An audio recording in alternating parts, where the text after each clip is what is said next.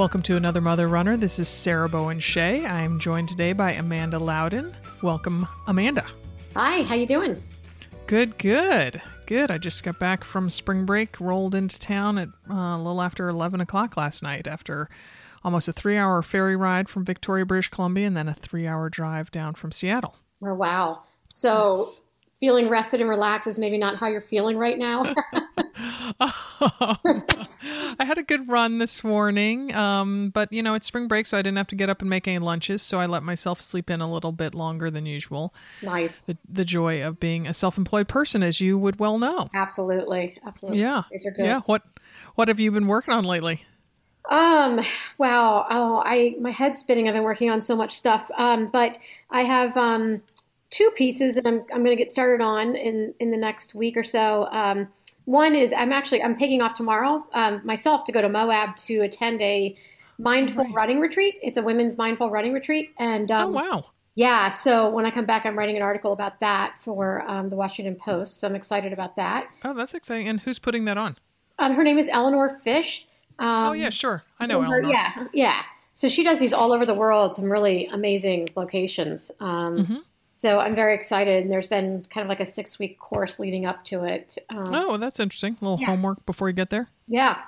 And then you implement it all, go through the motions this weekend and then put it into place in your life and running. So it should be really interesting.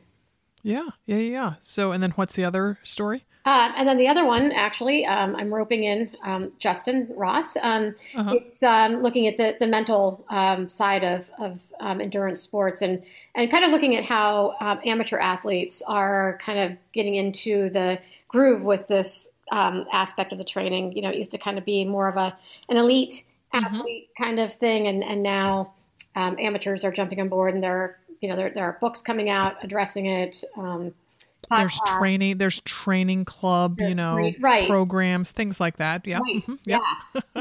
Yeah. So as you know, so so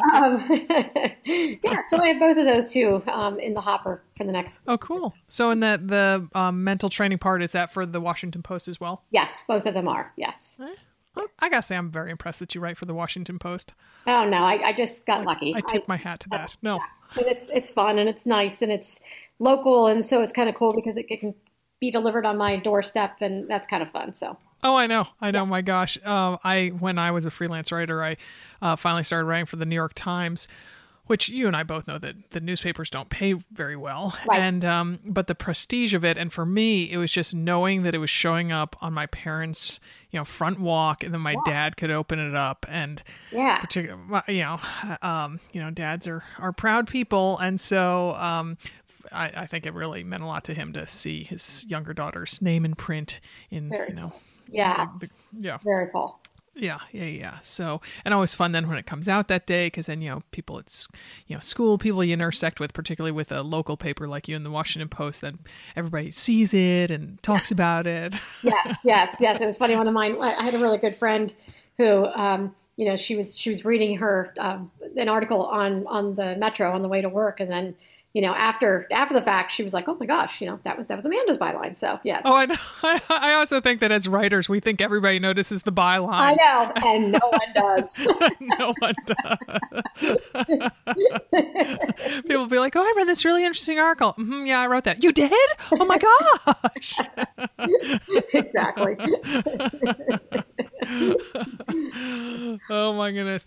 So I took the kids. The start of spring break was the kickoff event was the Ariana Grande concert. Wow, how was that? Yeah, it was. So John, my 11-year-old son, he just thinks the sun rises and sets on Ariana Grande. And I used to, I think probably a lot of our listeners maybe were introduced to her as I was, which is on that. I think it's the Disney Channel maybe, or Nick, the Sam and Cat show. Right. And she's so annoying on that show with that baby doll voice that she talks with. And yes. Oh my goodness. And she plays such a dingbat, and oh my goodness. And so I just was like, originally. And then John really won me over by showing me, how much do you know about Ariana Grande? Next to nothing. Okay, okay. But she is truly a gifted singer, and that what had convinced me of this before going to the concert was that she would go on Jimmy Fallon, and he would do this thing where he spins, and it would be a song, and it would be kind of two wheels, and it would be like she would have to sing "The Wheels on the Bus" in the style of Miley Cyrus, Oh, wow. or "This Land Is Our Land" in the style of Christina Aguilera. And I mean, she can mimic all those singers exactly. Wow. Exactly. And it's just crazy how she really gets into it. And so it just made me be like, oh, look, she's got a sense of humor. She's clever. And she's a really gifted singer. And the gifted singer part was confirmed by her concert. Really? Oh, my goodness. Because, concerts are so overproduced these days. And now I sound like an old person, don't I? But there's a sense, I hate to say it, but with a solo female artist, there's a sense in me that is like, is she really singing, or is it, and so she did the songs largely like they are on the albums, but with enough of a little twist to it that she's singing it right then and there. Oh, good for her. In just a very specific, not like she screwed up, but she's going to kind of do a little riff on the refrain right there, or just kind of give a little turn to a different word. Right. And oh my goodness, and just to be able to move, I just can't believe that people can, do such kind of aerobic dancing and sing at the same time with a very big voice for a very small woman. And and she had she had a lot of backup dancers, and so it was fun. I told the kids, I'm like, okay, there's going to be warm-up bands, and they're like, what? And so there were 2 warm-up acts, and I debated not taking. We stayed at a hotel right near the Key Arena where she played, and I debated not going over until we knew what time she was going on, and I was like, maybe we just show up at 8:45 for her to go on at 9. Right. And I was like, but it's the whole experience, and it was really almost too much. The first warm-up act was this very vibrant singer named Victoria Monet, and she only played for 20 minutes, but after it was over, John leaned forward and he goes, "I feel it right here in my heart." And I said, "Oh, you were moved by it?" He goes, "No, I really feel it in my heart." He meant that it was so loud, and I was like, "Oh, I get it." So then for the second act, which I don't even know what they were, we just stood out in the kind of the hallway outside the outside the arena, and so just hung out near where they were selling shirts or whatever, because it was just it's too loud, it's too much going on. I could tell that they were kind of overwhelmed. And she played from 9 until about 10:30, and changed costumes a couple times, and it was big, it was epic. Yeah. So. And so this was everyone's first concert experience, all of your kids? I only took the twins, yes, okay. And it was their first concert. So okay. Go big or go home. So yeah. It was grande. Yeah.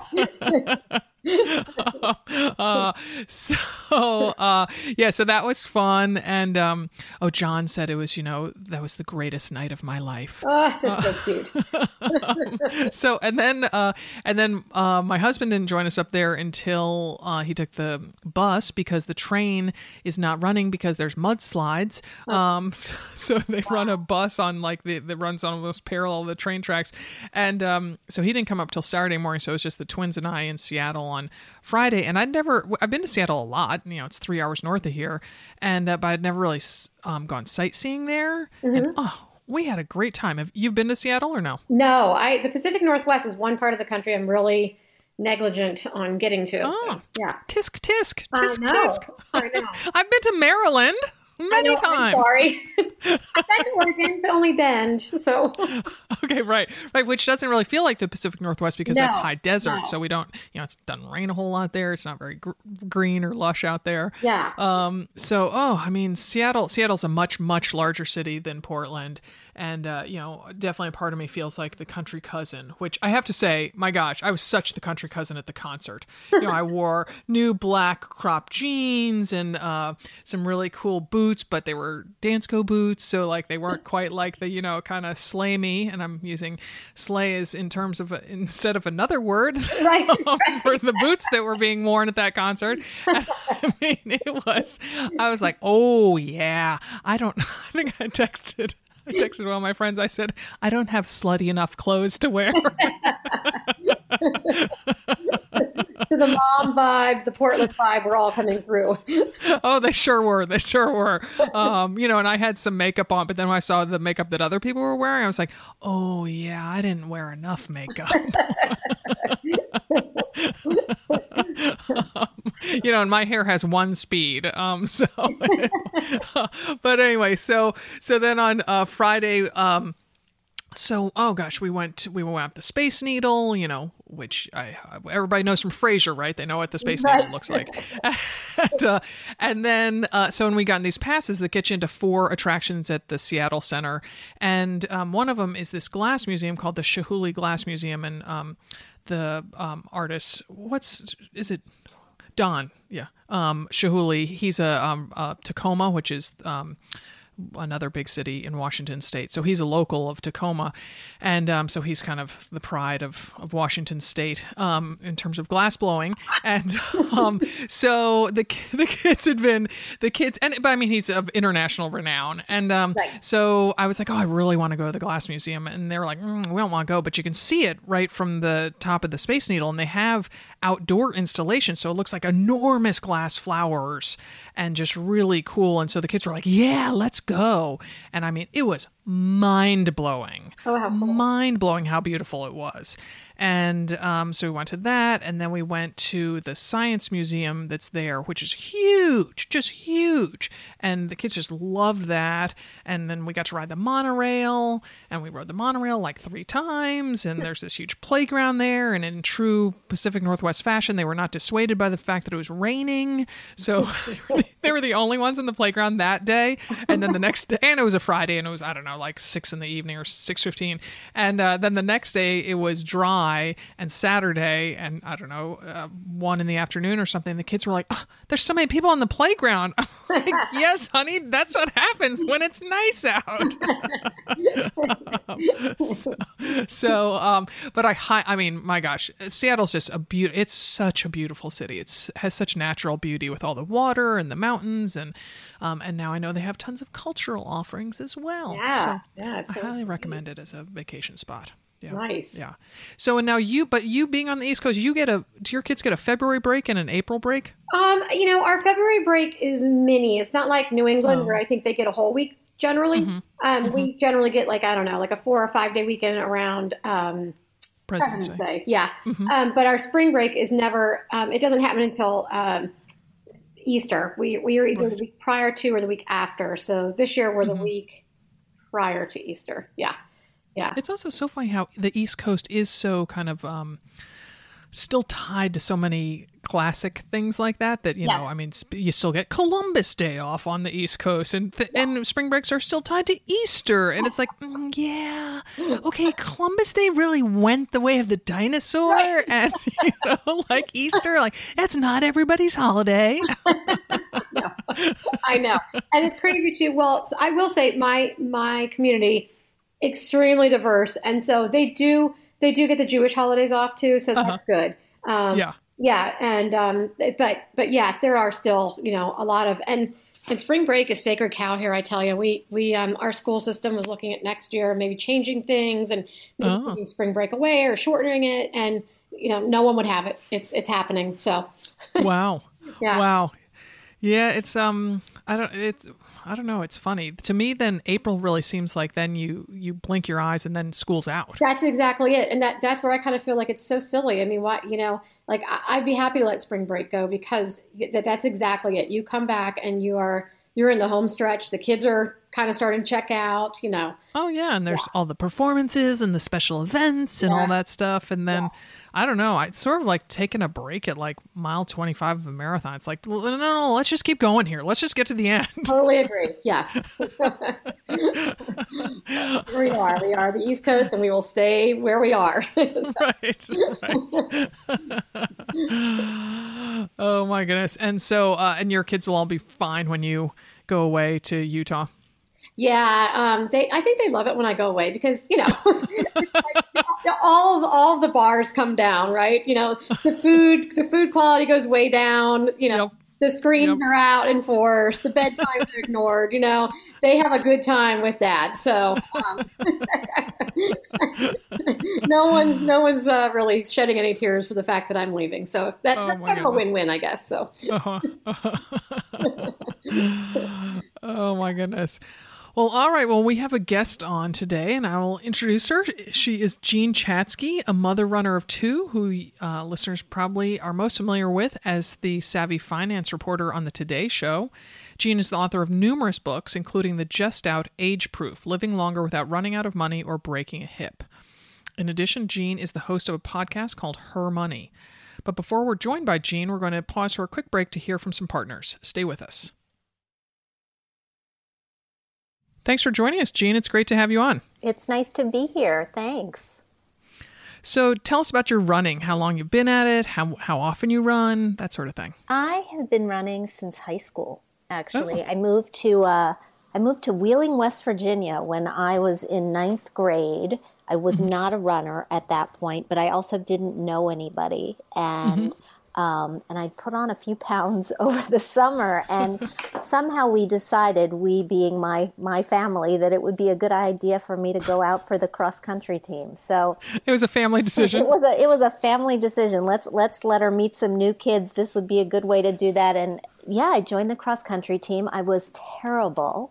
I would routinely come in last in my meets, but I had fun. I made some friends. I got a varsity letter because I stuck with it for 4 years. Yep.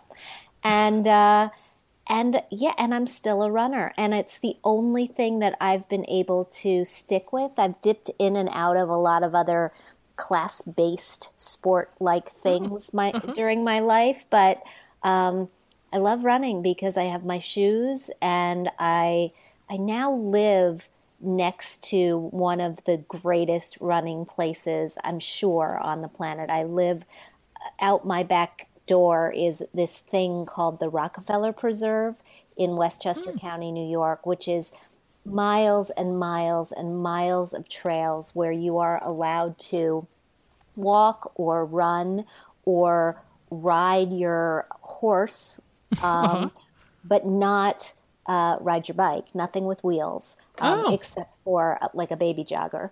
And sometimes you still see the older Rockefellers with their horse and buggies actually out there. Oh, my goodness.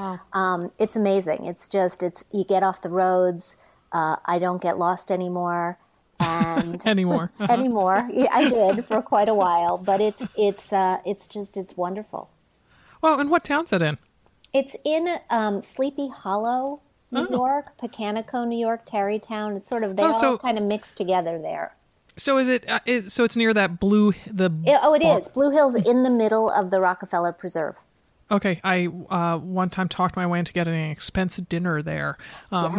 Expensive and I'm sure excellent dinner there. Although a little long, a little bit long, depends on how many courses. Sometimes we'll go and sit at the bar and have dinner, but inevitably when we come home from what is just a delicious and very expensive dinner, my husband will make himself a peanut butter sandwich because they're very small, delicate portions. They are, and say the full name of the restaurant. It has such an unusual long name. It's Blue Hill at Stone Barns. That's what it is. And the Stone Barns are these stone barns where it's a they have livestock. I mean, we have different. I have a running partner My friend Diane and I have been running together since our sons, who are now 22, were in baby joggers together. We met when they were 6 months old.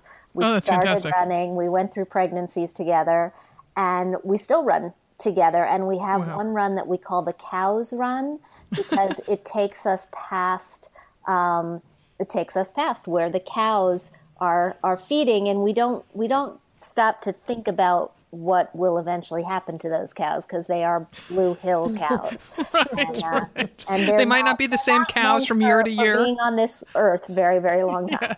Yes. Yeah. So that's so funny. But I do remember, I mean, I don't know if there is a set number of courses that they typically do, but I mean, I think it was like 13 or 17 of them when I got taken to dinner there. And, I mean, it was a 3-hour, I guess I should say affair instead of ordeal. I was thinking ordeal. I can't sit that long. I can't sit for dinner that long. Exactly. I mean, I do remember I got up a couple times, but the more wine I had, the harder it was to get up and walk in a straight line and pretend I was going to just go use the restroom instead of stretch my legs. And but yeah, it's all very, it was a long time ago that I went there, and so it was all about foam, and so it was all the, little foam things on top of things, and you don't get real full when you eat foam. You don't, but we're disparaging it in a very nice way, but I gotta say that two of the best bites that I've ever had in my entire life I had there, and one was, I was there for a birthday party for a friend. It was probably about 10 years ago. And at the same meal, one of the courses was tomato water, which looked like a small glass of water that you would keep on your bedside table. It was totally clear, but it tasted like a tomato that you would have just plucked out of your garden with a little bit of salt. It was unbelievable. And then the last course was this strawberry whipped cream concoction, and the strawberries tasted like strawberries, which they don't always do, at least when I buy them in the supermarket. Right. Oh my goodness.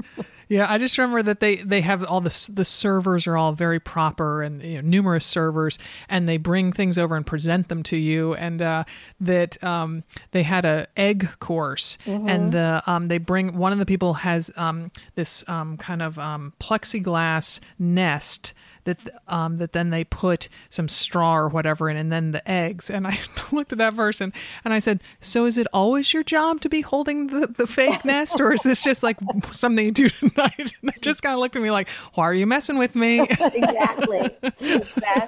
Well, I heard you talking before we got on the air about your trip to Seattle, where I was just as well. And I mean, that's an incredible food city. I hope that you made your way to the market and had the donuts, which are unbelievable, and the pork buns across the street. Oh my gosh, we did not. It's funny. Usually, I think of Pike Place Market as kind of the only thing to do in Seattle, and this time I discovered some more things. So then, as a result, we didn't go there. But we had the most exquisite pizza I have ever had. And it was, oh my gosh, it was just last week. I think it's called Special Pie. Maybe, I think that's the name of it. And it was unreal. And I was there for the first night. I was just there or the second night. First night we saw Ariana Grande and just ate a really quick dinner. But then the next night, the three of us agreed it was the best pizza we'd ever had. So, sounds amazing. Next time. I just remembered it's Serious Pie. So that's the name of the place. So, but we did not bring you on, Jean, to talk about food. Fancy restaurant. But you've already mentioned your 22-year-old son, but tell us about the rest of your family and kind of how you balance career, parenting, and running. Well, balance is the wrong word, but I have two kids. One is flown the coop already. He's 22. He's in LA and working. My daughter is in college. She's a sophomore. And so it's a little easier to balance now that they're both in college, because it's not getting them back and forth. I mean, I've been very, very lucky with my career over the past couple of decades. I've had a lot of flexibility, which has enabled me to sort of write and do a lot of what I do from home, and also occasionally run the carpool and that sort of thing. I've managed the running because I always did it first thing in the morning when I didn't have TV. I'm a terrible. I was just about to say, please tell me you didn't run before you did the Today Show, because that would be really, really early. Yeah, no, some people do. I mean, Hoda Kotb, I know, exercises every morning before she comes in, and some of our producers do the same things. I have an hour to get there, so that's not possible for me. But I do sometimes when I'm in the city, go change and go and do a loop of Central Park before I come home. Oh, nice. Yeah. So I try to get it in. I probably run 4 days a week at this point.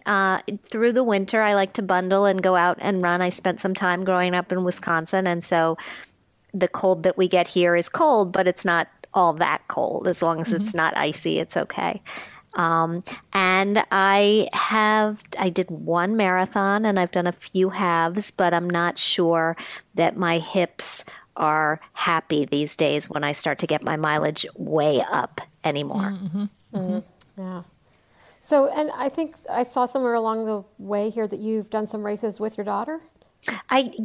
So last year we did the Disney Princess Half Marathon. She was looking for a challenge because she wanted to make sure that she would continue to exercise through freshman year and not put on the freshman 15 or 10 or whatever it is these days.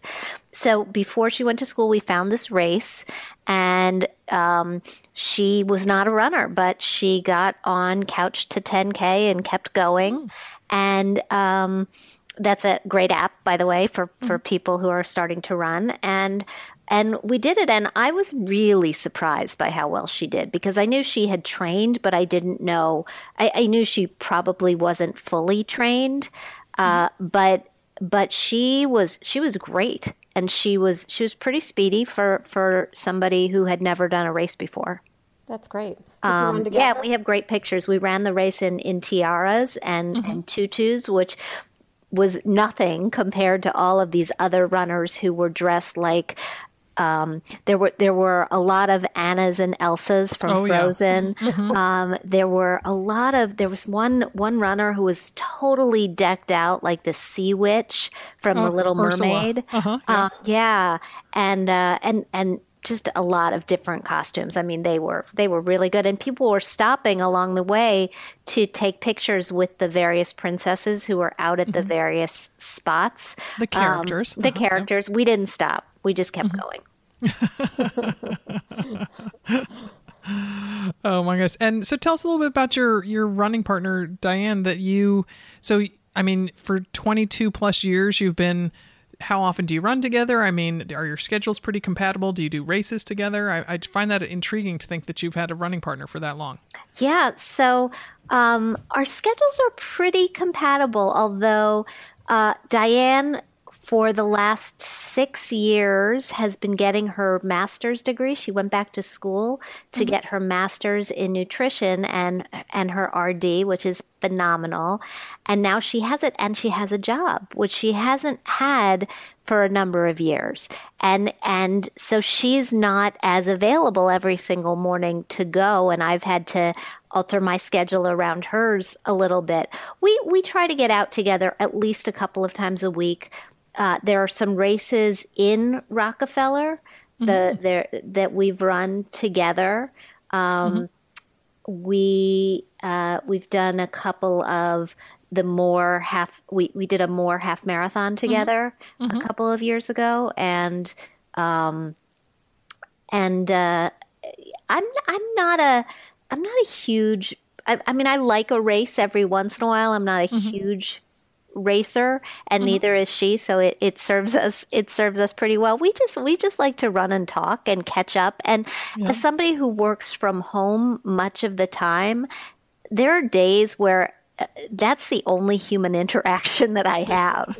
And so I totally need it. You know, if I don't see her during the day, I may see nobody during the day, and that gets kind of isolating and a little bit lonely. So I'm really glad to have it. Well, Amanda and I both work from home, so we can totally relate to that lack of human contact and the importance of seeing a running buddy and having that early morning conversation to get things going. Yeah, no question. Do you guys run with other people to make up for that? So I have a best running friend who we haven't been going together as long as you and Diane have, but I think we're going on about maybe 5 years, 6 years, something like that. And Amanda, you have a group of women that you occasionally run with, right? Yeah, I've got a group. We've been running together for about a decade now, and we have regular Tuesday, Thursday, Saturdays. We always run together. And then I still like to do a couple of runs by myself a week too. I think I really like the balance of both. Yeah. Mm-hmm. Mm-hmm. Nice. Yeah. So, and we see that you've got a dog as well, a cockapoo named Teddy. And I do. He does not run. He does not run. That was my next question. He doesn't run. He's small. He is, and I'm hoping he's sitting here with me. He's on the couch. He's snoozing. He's 12 at this point, and he's 16 pounds. He does, he will walk. He likes to walk in Rockefeller, but he's never had the legs to be a runner, I guess is the way to put it. Right. And I've just been hoping that he's not going to haul off and bark, because when he does, it's not pretty. Well, so getting into your newest book, Age Proof, Living Longer Without Running Out of Money or Breaking a Hip, you touch on health and finances and how they intersect. So I'm intrigued by this concept. When and how did you first identify it? I first identified it around the time that the Affordable Care Act was really coming into practice. I found myself in a lot of different meetings at NBC with the medical team, because we were talking about how this was going to affect people, and it was going to affect both their wallets and their health. And I started thinking about this issue of longevity, how we're all living longer, and we need both our health and our finances working in our favor if those last number of years are going to be a good one, are going to be good ones. And so I reached out to Dr. Michael Roizen, who is the Chief Wellness Officer of the Cleveland Clinic. He and I had met earlier doing a television pilot that didn't get picked up, and said, "What do you think?" And he was like, "I'm in." And so we spent about a year and a half writing this book. And what we found is that many of the same tactics and strategies that you use to get your financial act together can also be used to get your health in gear. I think that's really neat. So do you find that most people are good at one and not the other, or do those people who are devoted to one naturally find that they manage the other well too, because it does use the same skill set in a sense? Often one brings the other along for the ride. If you are trying, for example, to pay down debt and you're really, really focused on that, we often find that people drop a few pounds at the same time, because they're just becoming more conscious of their behavior overall, and becoming more conscious of your spending behavior turns out to make you more conscious of your eating behavior. And so much of our money goes to eating out these days that when you start to flip it a bit and eat home, you opt for healthier options. I mean, the other thing, and this, being a runner, this resonated with me as we were writing the book.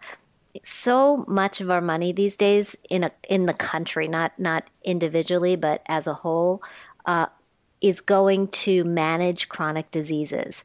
85% of our healthcare spending right now is going to just manage conditions like asthma and diabetes and arthritis, and the list goes on and on and on. And if you just do 4 things that are totally within your control, you can reduce the chances that you're going to get one of these chronic diseases by 75%. And so those things are eating well, and eating well enough so that your waist is less than half your height when you use a tape measure. You got to make healthier choices. Moving, getting off the couch and going for a run or a walk or whatever you choose to do. Reducing stress, which for me, that's what running does. It's my stress zapper. And avoiding toxins like cigarette smoke. And if you can do those 4 things, the chances that you're going to get a chronic disease are so much lower. And just not getting one means that you're going to have a lot more money to take care of yourself for the long term. Wow.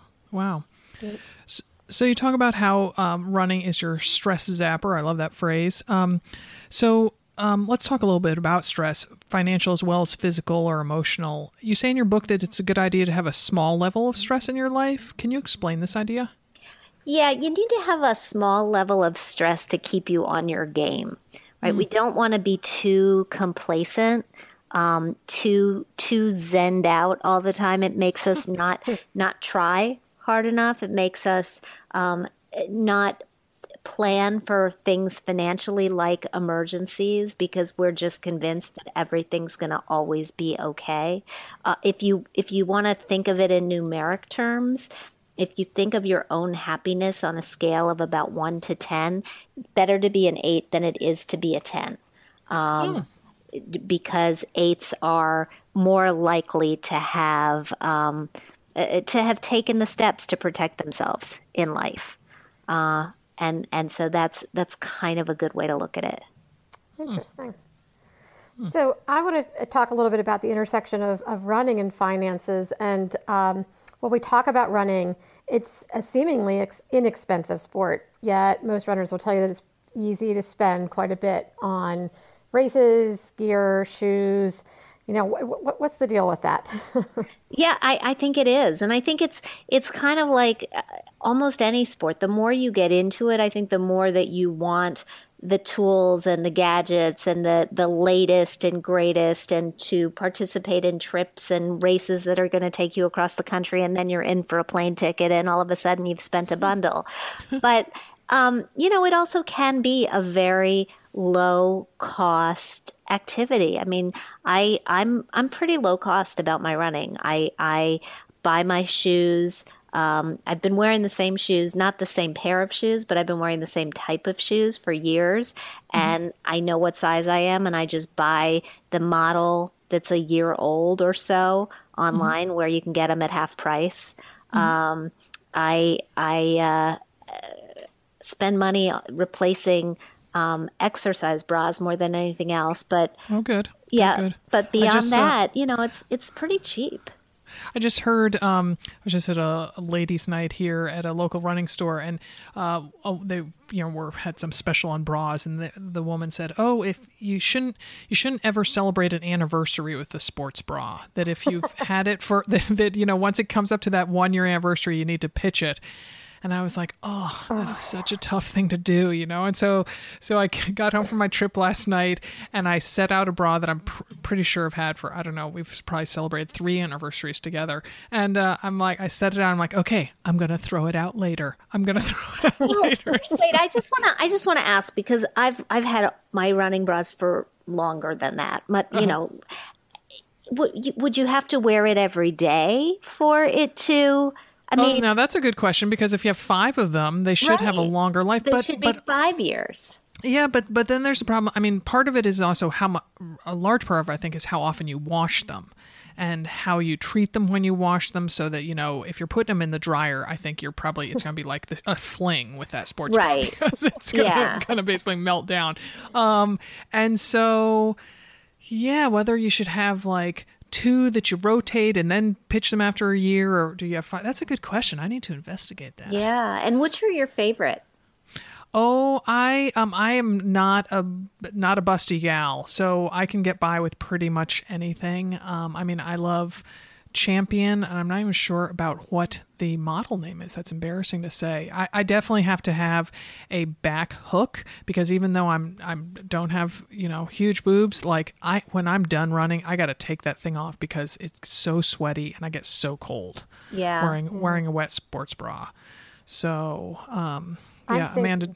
I'm just thinking that I don't want this woman that you were mentioning from the shoe store to ever come open my sports bra drawer and see what I have in there, because I have some very ancient ones in there and they still get taken into my rotation. So I think I'm thrifty with my running gear in that sense. Yeah. So, yeah, go ahead. No, I mean, it's a tough thing because they're so expensive. I mean, sports bras. They are so expensive. Yeah. I mean, when you get one for $50, it seems like you've almost got a bargain. I know. Yeah. Yeah. I don't know. It's the cost of being a woman, I guess. Yeah. So, and do you think that social media plays a role in the cost of running? That there's this whole, FOMA, this fear of missing out about the latest gadgets, and oh, look what she has, and oh, that sounds really nifty. Yeah, I think so, and definitely from a perspective of events and getting yourself to races. I don't think I would have dragged my daughter to the princess race.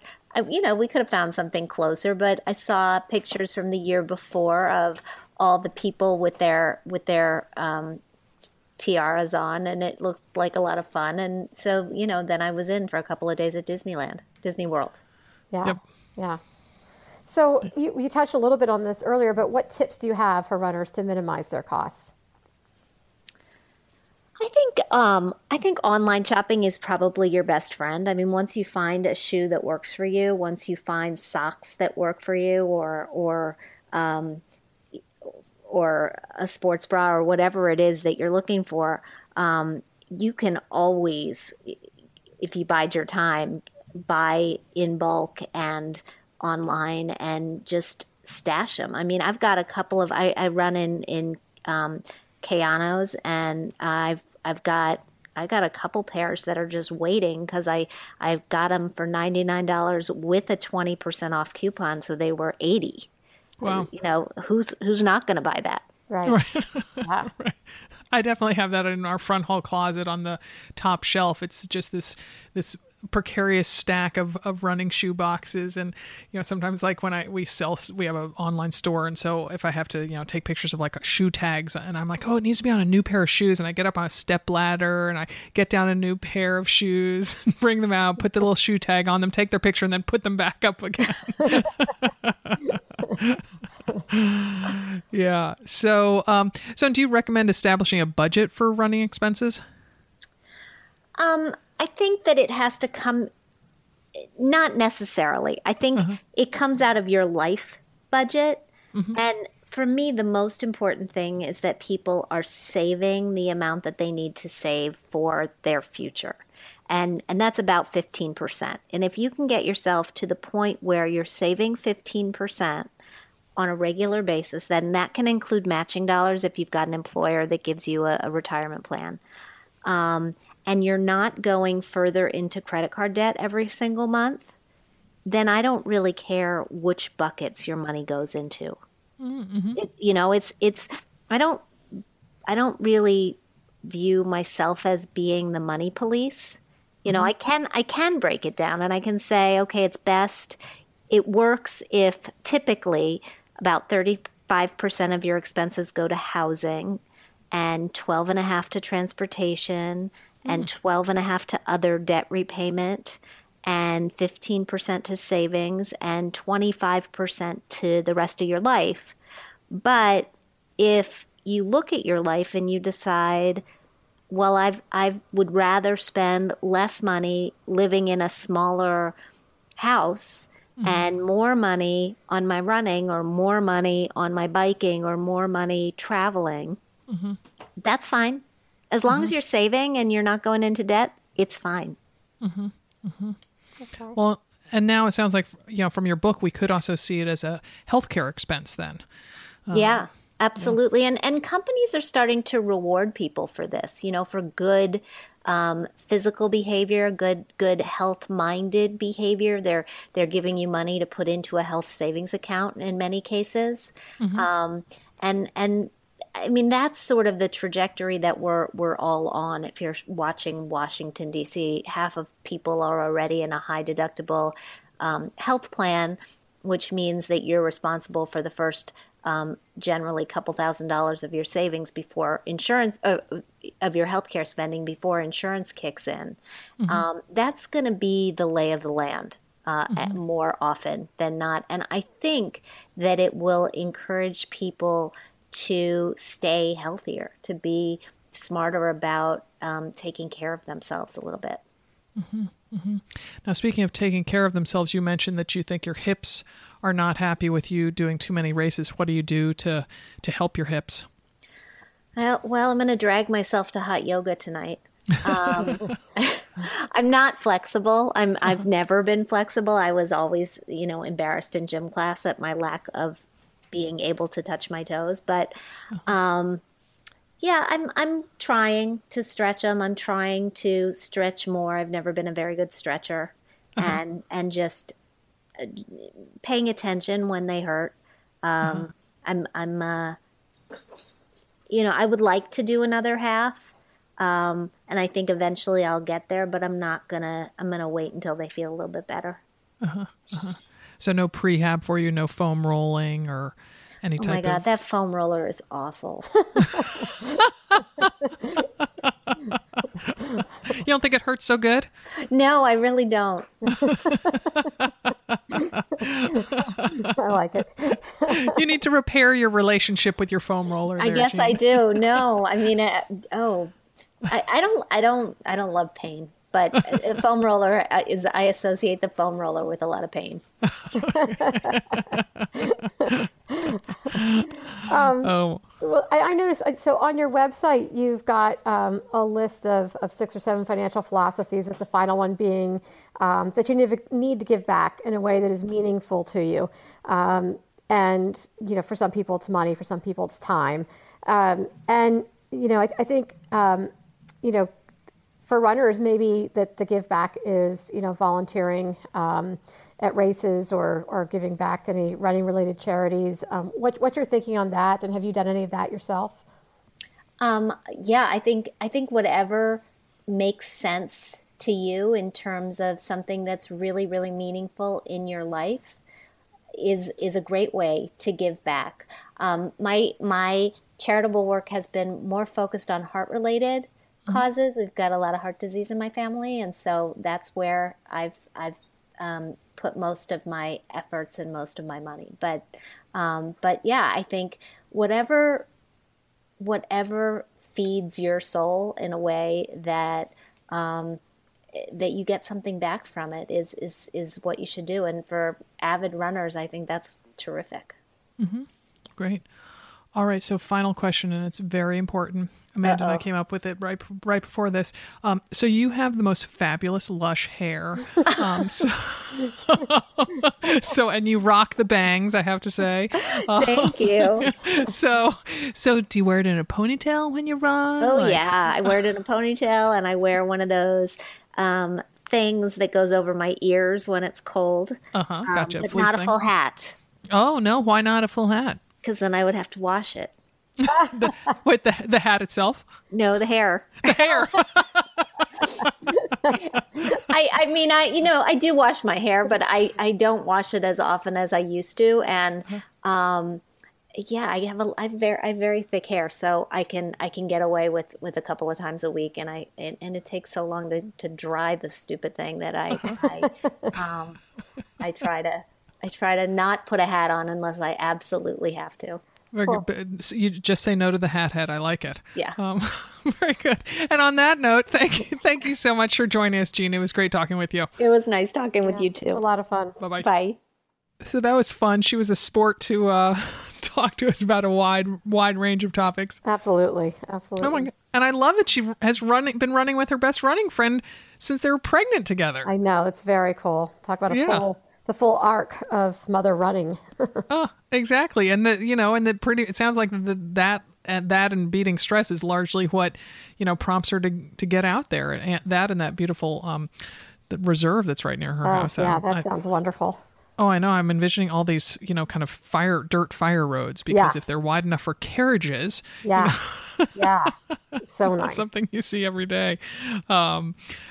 Well, great. Well, let's bounce on over to the Train Like a Mother Club to hear from Dimity. Hello, everybody. Dimity here with your Train Like a Mother Club Corner, the spring break edition. Maybe you are doing a little, Netflix marathon with your kids, or maybe you are got your toes in the Gulf of Mexico, or maybe if you're like me, you're in Rapid City, South Dakota, in the middle of a blizzard. That was a really good one year. Anyway, coming to you with a little nutrition tidbit for this corner. It comes from a mother runner named Molly, who says, I'm headed back to the airport after 5 days here in Germany. I've been here 20 times over the past 5 years for work, and this is the first time I've had energy in long days of meetings with different sleep cycles. The best quote-unquote traveling hack I've learned is to pack and eat protein throughout the day and seek out vegetables everywhere. I feel like this trip tested all the principles, and I'm trusting myself more. If I can survive in a hotel for 5 nights in a foreign country, I can do this. I still can't believe it isn't willpower fueling healthy eating, but a simple system that is crowding out all the sugar and giving me consistent energy. You are the best, Ellie. And Ellie is a leader. She is Ellie Kempton, a nutritionist here in Denver, and that is from the Simply Nourished Like a Mother program, which happens to be opening the next 6-week round, opens on April 3rd. And again, I think, Molly, I just want to emphasize it's not a weight loss program, but Molly hit it on the head. It is learning to get your body to trust what it's going to be fed in a very healthy, holistic way. And with that, it gives you all the tools you need to fuel your day, fuel your life, and fuel your running. And Molly's experience is not unusual. So hope you'll join us there. You can sign up at trainlikeamother.club, and we will see you back to the regular schedule next week. Bye. All right. Well, it might seem a bit ironic to suggest you buy something after our interview with Jean. But remember, it comes out of that, what was it, the 25% slice that she talked about? And she won't judge you on how you spend it. So I suggest you head on over to motherrunnerstore.com because we have such amazing new spring merchandise in. Everything from 2 different colors of tank tops that say many happy miles on them. You might be familiar with that phrase. We have another Mother Runner design for our lifestyle tee, getting a little more in the PG-13 territory. We have one that just says BAMR on it that says takes one to know one. And if you hang out with our tribe, you know that BAMR stands for Badass Mother Runner. And some really great hats are coming in a couple weeks. We have the shoe tags that I talked about, some new bracelets, including one with my mantra, which is empty the tank on it. So lots of great stuff. So head on over to motherrunnerstore.com, and I will be filling that order from this very desk that I'm coming to you from for this recording. So it's like you're getting a piece of the podcast when you order from the store. So many happy miles to you.